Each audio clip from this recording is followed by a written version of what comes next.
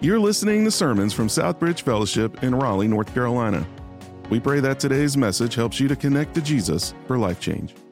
As we continue this morning in the book of Daniel, what I want you to know is that we are right on course with Pastor Scott's original outline.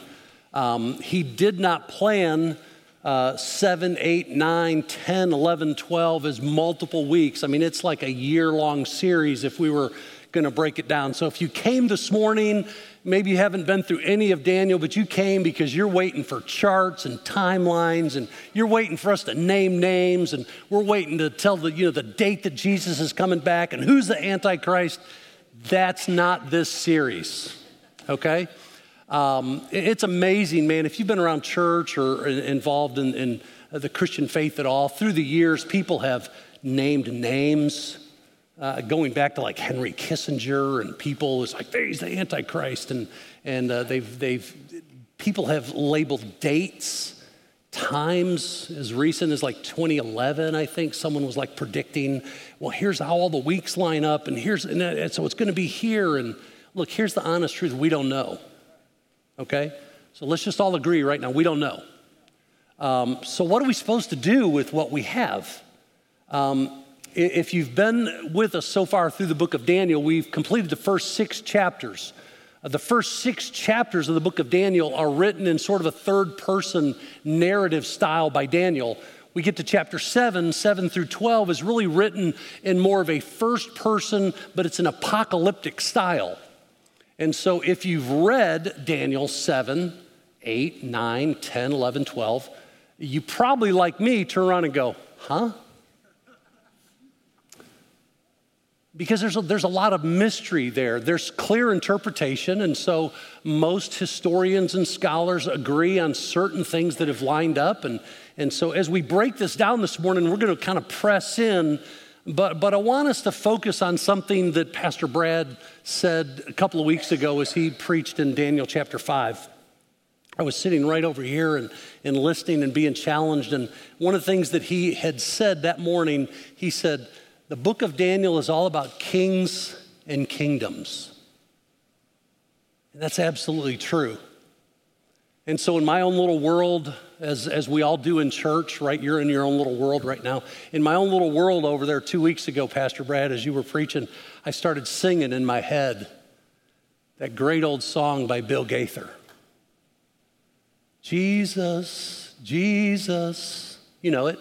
Jesus, let all heaven and earth proclaim that kings and kingdoms will all pass away, but there's something about that name.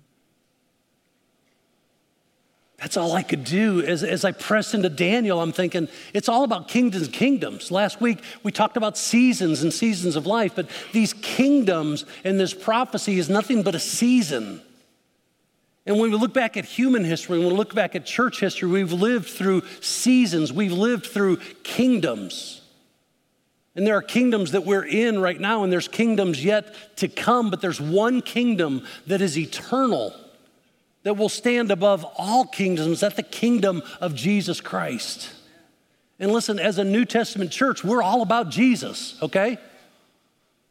We're all about Jesus. So as we press in, we're going to do our best to look at 7, 8, and 9 this morning. So hopefully you packed a lunch. I look at my wife over here. She brought a brown bag lunch. She knew we were going to be here a while. But we're going to look at it. We're going to look at it slightly different because we are not breaking out all the charts and the timelines. So I want to look at it. And so as we look at Daniel chapter 7 through 12, what we know is that 7 through 12 are all sort of a flashback to something that already happened back somewhere between chapters 1 and 6.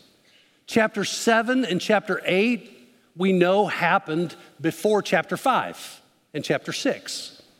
Chapter 9, he begins by saying, hey, while Darius was king, so we know that probably happened before chapter 6. So everything that's happening, Daniel is looking back at his life. So remember what we talked about last week. Daniel has lived this faithful life every day to the glory of God.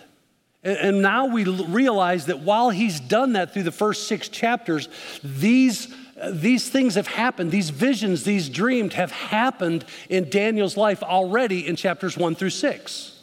So he's already experienced these things while he lived faithfully. So in chapter 7 really parallels chapter 2. I thought Pastor Scott would do this. He was kind of thinking of lining up 2 and 7 when he preached chapter 2 several weeks ago, because chapter 2 and chapter 7 are the same, but from different perspectives. In chapter 2, we see Nebuchadnezzar's dream of this giant statue broken into 4 parts. And Daniel tells him, he says, that those are kingdoms. And so what does Nebuchadnezzar do? He goes out and he builds this giant 90-foot statue, remember?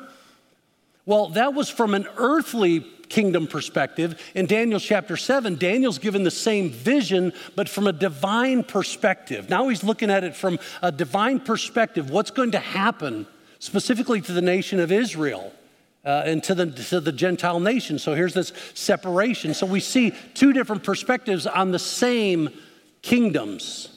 And in Daniel chapter 7, we see 6 actual kingdoms that are introduced to Daniel. Where Daniel chapter 2, it was 4. In Daniel chapter 7, there's actually 6 different kingdoms that Daniel is introduced to. 4 of those kingdoms are earthly kingdoms. And they're represented, if you read through it, you're going, what is this lion with wings? What is this bear with 3 ribs in his mouth? What is this winged 4-headed leopard? Anybody else wonder? Well, what is this terrible beast? The 4th is simply referred to as a terrible beast. These are earthly kingdoms. But Daniel's also introduced to 2 other kingdoms. One clearly is the kingdom of Satan himself. The other is the kingdom of Christ. So this is really our setup for the remainder of Daniel, that there's these kingdoms that will be unleashed, that God will give certain reign to and certain rights and certain authority to. Daniel chapter 8, he's introduced to a ram and a goat, again, representing powers, kingdoms, and authorities. So as I look at this, my head, I begin to go, so how did Daniel respond? How would you respond to these revelations, to these visions, to these interpretations? Well, when I look at the text, there's a few things that I see. First and foremost, the thing that I see when I was reading through Daniel 7, 8, 9 specifically, it made him ill. It made him anxious. Look with me in Daniel chapter 7, verse 15. He says, as for me, Daniel, my spirit within me was anxious, and the visions of my head alarmed me. Have you ever been alarmed? You ever been anxious because you've discovered some truth of God's word, or God revealed something to you through the truth of his word and the intervention of the Holy Spirit to the point that it just sort of alarmed you? He says in chapter 7, verse 28, here's the end of the matter. As for me, Daniel, my thoughts greatly alarmed me. My color changed. That's the exact same phrase he used back in chapter 5, talking about Nebuchadnezzar, or Belshazzar. I'm sorry, in chapter 5, Belshazzar, as he's seeing the handwriting on the wall, his color changed. He became ill. It's the same phrase that Daniel is using of himself. It made him ill. Daniel chapter 8, verse 27, it says, and I, Daniel, was overcome, and I lay sick for some days. Then I rose and went about the king's business, but I was appalled by the vision, and I did not understand it. Have you ever been so moved by the power and authority of God that you were just anxious, you were alarmed, you were ill? Here's one thing I promise, that every one of these ministry leaders that were standing along the front of the stage a few moments ago had this moment. Oh, God, no, you don't want me to do that.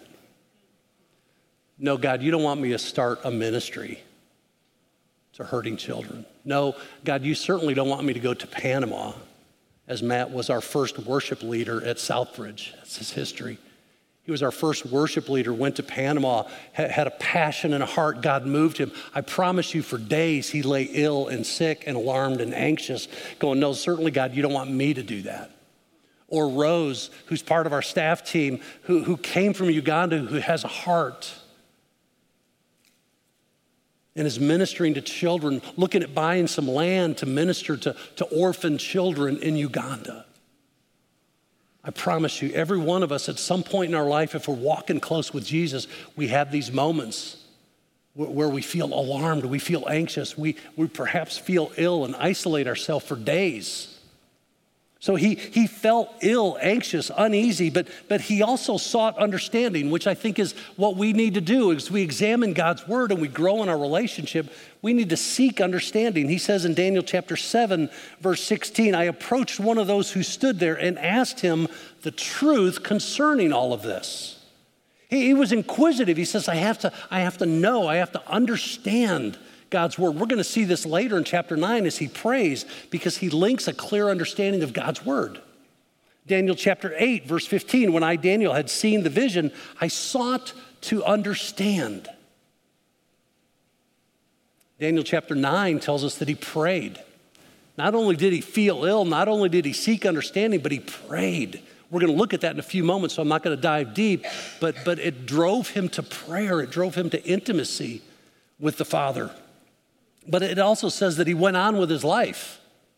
If we know these visions happened while Daniel was living through Daniel 1 through 6, he continued to live life. He lived faithfully every day for the glory of God. Daniel chapter 7, verse 28, here's the end of the matter. As for me, Daniel, my thoughts greatly alarmed me, and my color changed, but I kept the matter in my heart.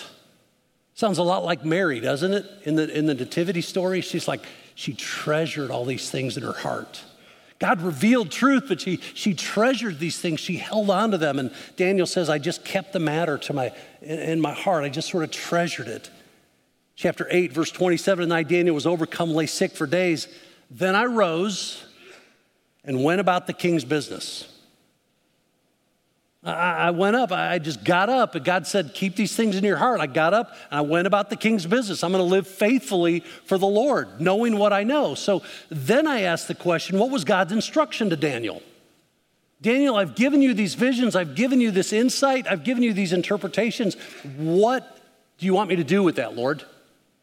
Daniel chapter 8, 26, right before the last verse we read, it says, the vision of the evenings and the mornings that has been told is true. He says, but seal up the vision. Seal up the vision, for it refers to many days from now. He told Daniel, take it, understand it, but seal it up. The word that's used there literally has to do with shutting up or closing up or hiding something away, to keep it secret. In other words, he didn't run out and write a book. He didn't produce some video series to distribute to churches for profit. He took what he knew, and based on the instructions of the Lord, he just sort of tucked it away. And he lived faithfully. Verse 27, chapter 8, and I, Daniel, was overcome and I lay sick for some days. Then I rose and I went about the king's business. You see, God instructs him to know the truth, just like he does with us, to treasure them, to hold them close. But do that knowing that I'm in control, but go on. Go on about my business while you wait for these things. We're waiting. Waiting is hard, isn't it? Anybody? Anybody with me? Waiting is hard. If you've ever had children and taken a road trip, you understand that waiting is hard because you are pounded with a question. And that question is what? Are we there yet?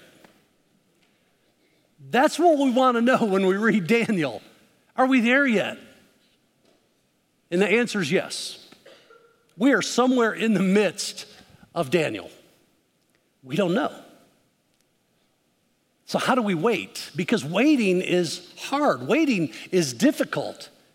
Some of you are waiting on Christmas. You've already, with anticipation, you've been leaving hints of jewelry or tools or some antique car that you want, or right, or children. They're looking through those flyers that are starting to show up in the mail, right? All the circulars and all the stuff. It's like, oh, I want this and I want this, and but we're waiting. We're waiting with a sense of anticipation, and waiting is hard. So even as a church, how do we wait? How do we wait for prophecy to be fulfilled? How do we wait for time to roll through and for these kingdoms to roll through as we wait for the return of Christ?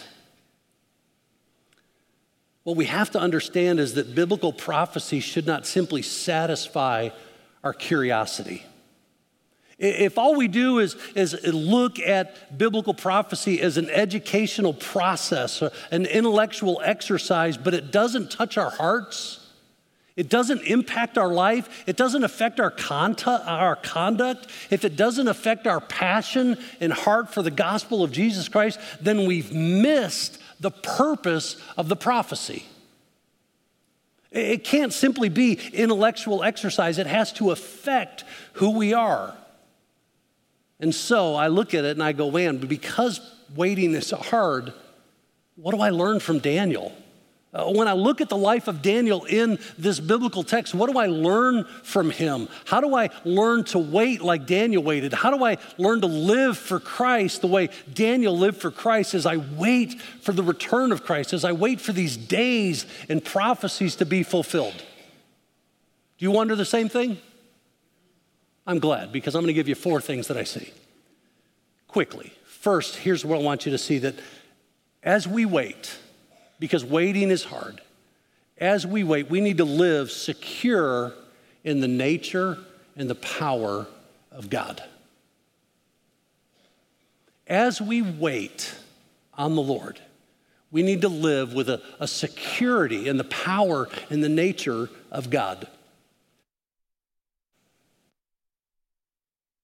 Daniel chapter 7, verse 27, it says, "And the kingdom and the dominion and the greatness of the kingdoms under the whole heaven shall be given to the people of the saints of the Most High." His kingdom, this is speaking of Jesus' kingdom. This is the kingdom of Christ that Daniel's introduced to. His kingdom, Jesus' kingdom, shall be an everlasting kingdom. All these other kingdoms will be temporary, but his kingdom, Jesus' kingdom, Jesus the Christ, it is both a name and a title. Jesus the Christ will be an everlasting kingdom, and all dominions, all kingdoms, all dominions shall serve and obey him. Daniel chapter 8, verse 25, the second part of that verse, it simply says, "And he shall rise up." This is speaking specifically of the kingdom of Antichrist, that he will rise up against the Prince of Princes, against Jesus himself, and he shall be broken, get this, but by no human hand. This is a heavenly battle. It's a kingdom that happens in the heavenly realm. It's not something that we're going to beat physically by human hand. Why? Because it is the power and nature of God. It is his kingdom. I love Daniel chapter 9. If you've not read Daniel chapter 9, I encourage you to spend some time this afternoon or maybe multiple times this week, specifically verses 1 through 19, which is the prayer of Daniel. And as you read through that prayer of Daniel, what you will see is Daniel just reflecting on the nature and the character and the power of God. So I can tell that he's resting secure in who God is and who Christ is by the things that he says. He's speaking to God's righteousness. He's speaking to his mercy. He's speaking to the greatness of God. He's speaking to the forgiveness of Christ. He's speaking to the mighty hand of God. And all of the references that he's using speaks to God's nature and his power, of his sovereignty and his authority. Folks, we need to press into that God. We need to know him. And we need to live secure in him. I find it interesting as we study the book of Daniel. It's in Daniel chapter 9 is the first place and the last place that we see the covenant name of God introduced in Daniel's story. The name Jehovah. If you grab your Bible and you read through your Bible, you will see the word Lord used often throughout Scripture. You'll actually see the word Lord several times in the book of Daniel. But here's just a Bible study technique, understanding. When you read the Word of God, you're going to see the word Lord. And if you see it in lowercase, it typically refers to Lord or Adonai, as a Lord or a master. You will also see the word Lord. You'll only see it in Daniel chapter 9. You will see the word Lord in all caps. It'll be in small caps. That word specifically is the name Jehovah. It is the covenant name of God, and it's that name that Daniel is claiming in Daniel chapter 9. You don't see it anywhere else in Daniel except in Daniel chapter 9. Why? Because he's resting secure in the power and the nature and the authority and the sovereignty of God. Because it's his covenant name. So we have to live secure in the power and nature of God. We also need to live prepared for persecution. Ooh, we didn't want to hear that this morning, did we? I truly believe that there's a wake-up call coming to the church in America. And this church will be refined. We've made church something that God never intended for it to be. And I feel like too often, and I'm not, please understand my heart as a pastor, loving, compassionate, I've been guilty on both sides. But I truly believe in so many ways we've made the church much like Nebuchadnezzar that we saw in chapter 4. Nebuchadnezzar in Daniel chapter 4, verse 4, it said that he was at ease and prospering in my palace. I think in too many ways we are at ease. We are comfortable in our sanctuary. We're comfortable on our campus. But clearly when you read Scripture, there is a time coming, folks, that we need to be prepared for persecution. And God is going to wean his church. He's going to filter it out. Jesus tells a parable in the New Testament between the wheat and the tare. You can't tell the wheat from the tare. Only Christ will do that, because there will come a day that he will separate what is real from what is not real, from what is genuine from what is artificial. And some of that will happen in our day and age if we get to this place where the beasts begin to pressure the body of Christ. Are we real? Is your faith real? Are you willing to experience persecution for the cause of Christ? Look, he says in Daniel chapter 7, verse 21, he says, I looked, this horn, speaking of a specific kingdom, made war with the saints and prevailed over them. This kingdom, this authority, made war with the saints. That's the children of God. That's me. I've placed my trust in Jesus. And it says he prevailed over them. God will allow us to go through persecution for the glory of Christ. Chapter 7, verse 25, at the beginning, he says, he shall speak words. He, the Antichrist, will speak words against the Most High, get this, and shall wear out the saints of the Most High. Daniel is saying, look, we have to be prepared. I have to be prepared for persecution. What happened? Lion's den? Shadrach, Meshach, and Abednego thrown in the fire? They were prepared for persecution. He was living for persecution. He was prepared. Are we prepared? Are you living and growing? Are you that passionate about your faith that you are prepared for persecution? I kind of stepped on toes the first service, and so I just feel obligated to do it again. As a pastor for all these many, many years, it's been amazing to watch church life. If it's rainy, if it's snowy, I just expect numbers to be down. That's a far cry from persecution. Our last church, and this is a true story, I'm telling you the honest truth. When our state college team lost on a weekend, and several pastors, we were watching it, we tracked it. when our state team lost, attendance was down and giving was down. At ease, comfortable. Are we living for Christ in such a way that says, God, I am ready for persecution. I am so devoted to the kingdom of God that I'm willing to experience persecution. Listen, let me encourage you this week. Jump on your interweb net thing and go to Voice of the Martyrs. Go to Voice of the Martyrs. Currently, around the world, there are 70 nations that are either hostile or restricted to the gospel of Jesus Christ. 70 nations that are restricted or hostile to the cause of Jesus Christ. Listen, what's going to happen when all the elections don't go our way and something happens in America and all of a sudden America becomes hostile or restricted to the gospel of Jesus? Are you in? I mean, just a legitimate question. Are you still in?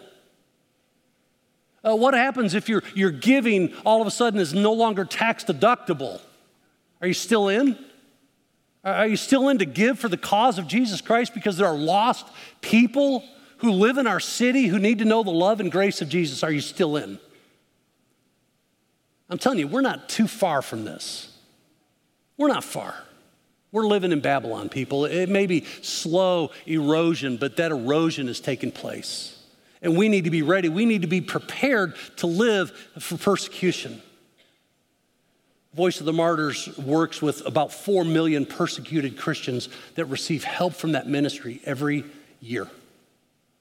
4 million. That's just what they know about. That's just what they can do to help. Just go check it out and say, God, am I willing to live that passionate for you here and now? We need to live secure in the nature and power of God. We need to live prepared for persecution. But third, I want you to see that we need to live on mission with Christ. We need to live on mission. We live in a period right now referred to as the church age. It is the church age. It's from the beginning of the New Testament church in the book of Acts until the time that Christ returns. We are living in this period referred to as the church age, and we have the hope of Jesus Christ. Amen? Well, we have hope, and we can receive his grace and mercy. We can be saved by placing our faith and trust in Christ. But what we also need to understand is that things are bad. Things are bad, and I'm sorry to be like the bearer of bad news. It's going to get worse. Man, we want it to get better, don't you? We pray for things to get better. We really do. But it's going to get worse before it gets better. That's what all this prophecy tells us. Things are bad. Sin is rampant. The kingdom of Satan is at work, and the ongoing effects of sin are very real, very evident all around us. Anybody else got a cold? It's the effects of sin. Disease, death, separation, brokenness in relationships, despair, pride, guilt. Those are all the effects of sin, and it's bad. And it's going to stay bad until Christ takes it all away. And so we live in these last days. We live under the torment and the persecution of these beasts. That's literally what we discover. These beasts are rampant. They're governments, they're authorities, they're powers that Christ has allowed to run for a certain season. And so we live in that, and it's hard. But as followers of Christ, we know there will come a day when Christ returns and he just sort of makes it all better. I look forward to that, don't you? I look forward to eternity future. Please understand, you are living eternity right now. We are all eternal beings, and you will live eternally either in the presence of God or separated from him. But you are created for eternity.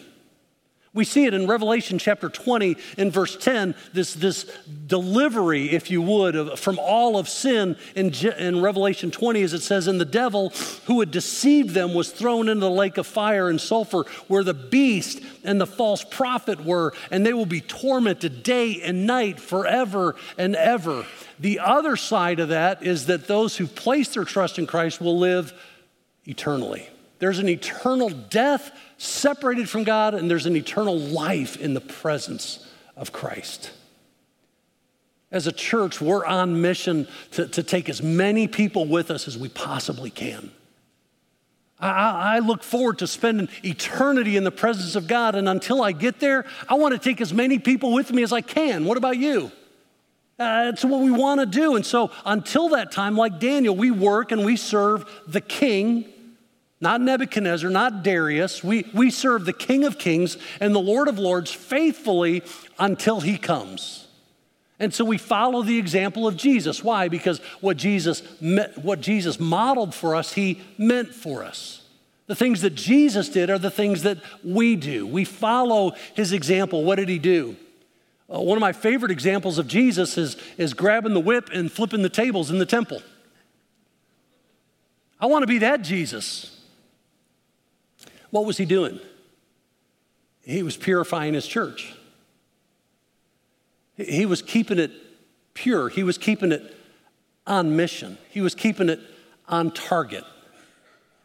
Why? Because I've learned there's two things that Jesus loves. He loves his church and he loves people. So we don't want to just be a church that is displeasing to God. We want to be a church that's on mission with Christ. Everything we do, we want to be part of his mission, not our own. What else did he do? He was passionate. He had a concern for lost people, didn't he? He went to the outcasts, the peripherals, as Danny was talking about this morning. He was always about the outcasts. He was about those on the peripheral of society. We need to be concerned for those. That's why our mission partnerships, that's why we also partner with Raleigh Dream Center and Raleigh Rescue Mission and Durham Rescue Mission and our apartment ministries. We want to reach those on the fringe, those that people aren't just running to. We want to run to them as Jesus did. He also wept over Jerusalem, his church. He wept over the harvest that was white to harvest, but he was burdened because he said, Father, please send out laborers into the harvest that are ready. We want to be passionate about the things Jesus is passionate about. And while on earth, he confessed that he didn't know the time. He said, until my Father comes, until that appointed time, I'm just going to do the work of the Father. I'm going to be about my King's business. And so he says in Matthew 24, but concerning that day that Christ will return, the day the Father had appointed, he said, concerning that day and hour, no one knows. Not even the angels of heaven, nor the Son, but the Father only. In that moment, in Christ's full deity and full humanity, he surrendered in his humanity that knowledge to know what only the Father knows. Because he didn't want it to consume him. He had to be about the Father's business. And so he showed us this perfect life of waiting, this perfect life of longing, a life of consistent dependence on the Father, and engaging in spiritual warfare through prayer, crying out for the completion of God's plan and purpose. That's what he did in John 17. Father, I've completed the physical work you've given me to do. Now, if there's any way this cup can pass, but not my will, but yours be done. Last thing I want you to see is that we need to be a people of prayer. We need to be a people of prayer. Daniel chapter 9, a great passage.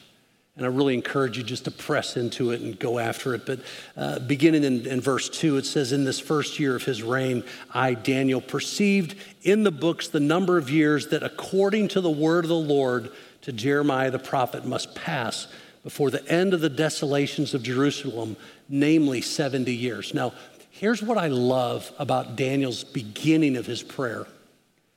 He's looking to the word of God. He knows that the word of God and prayer go together. So what does he say? He says, according to the word of the Lord. I understood, I perceived in God's word, according to the word of the Lord.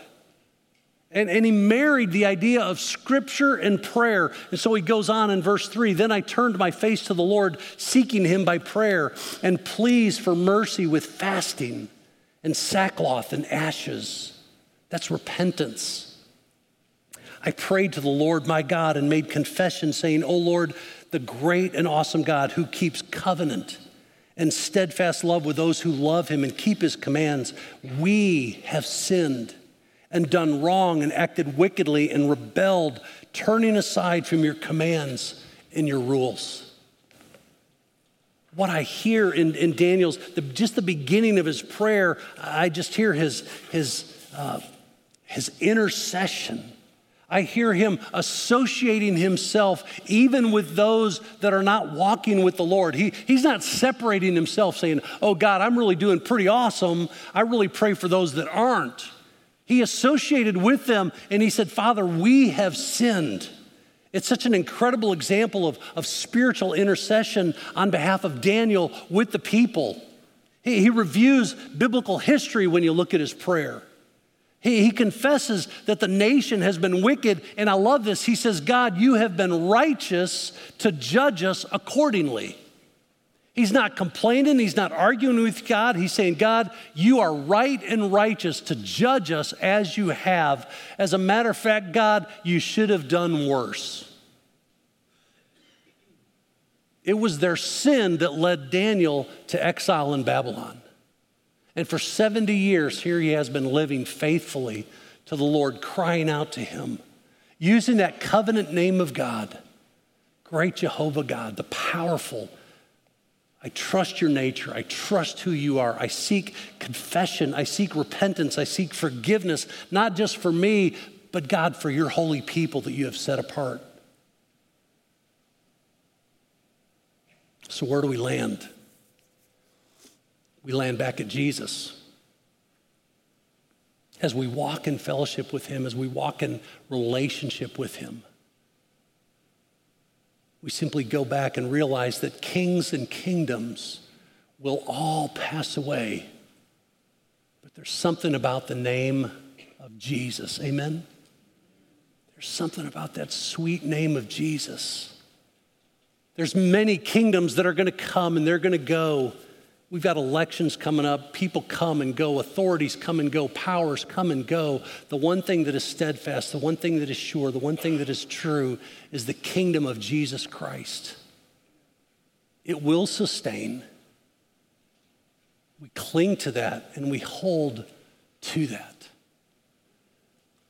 So as we go to the Lord in prayer, I want to do so by simply inviting you to sing with me. That sweet, sweet song as we just exalt the name of Jesus. Would you do that with me?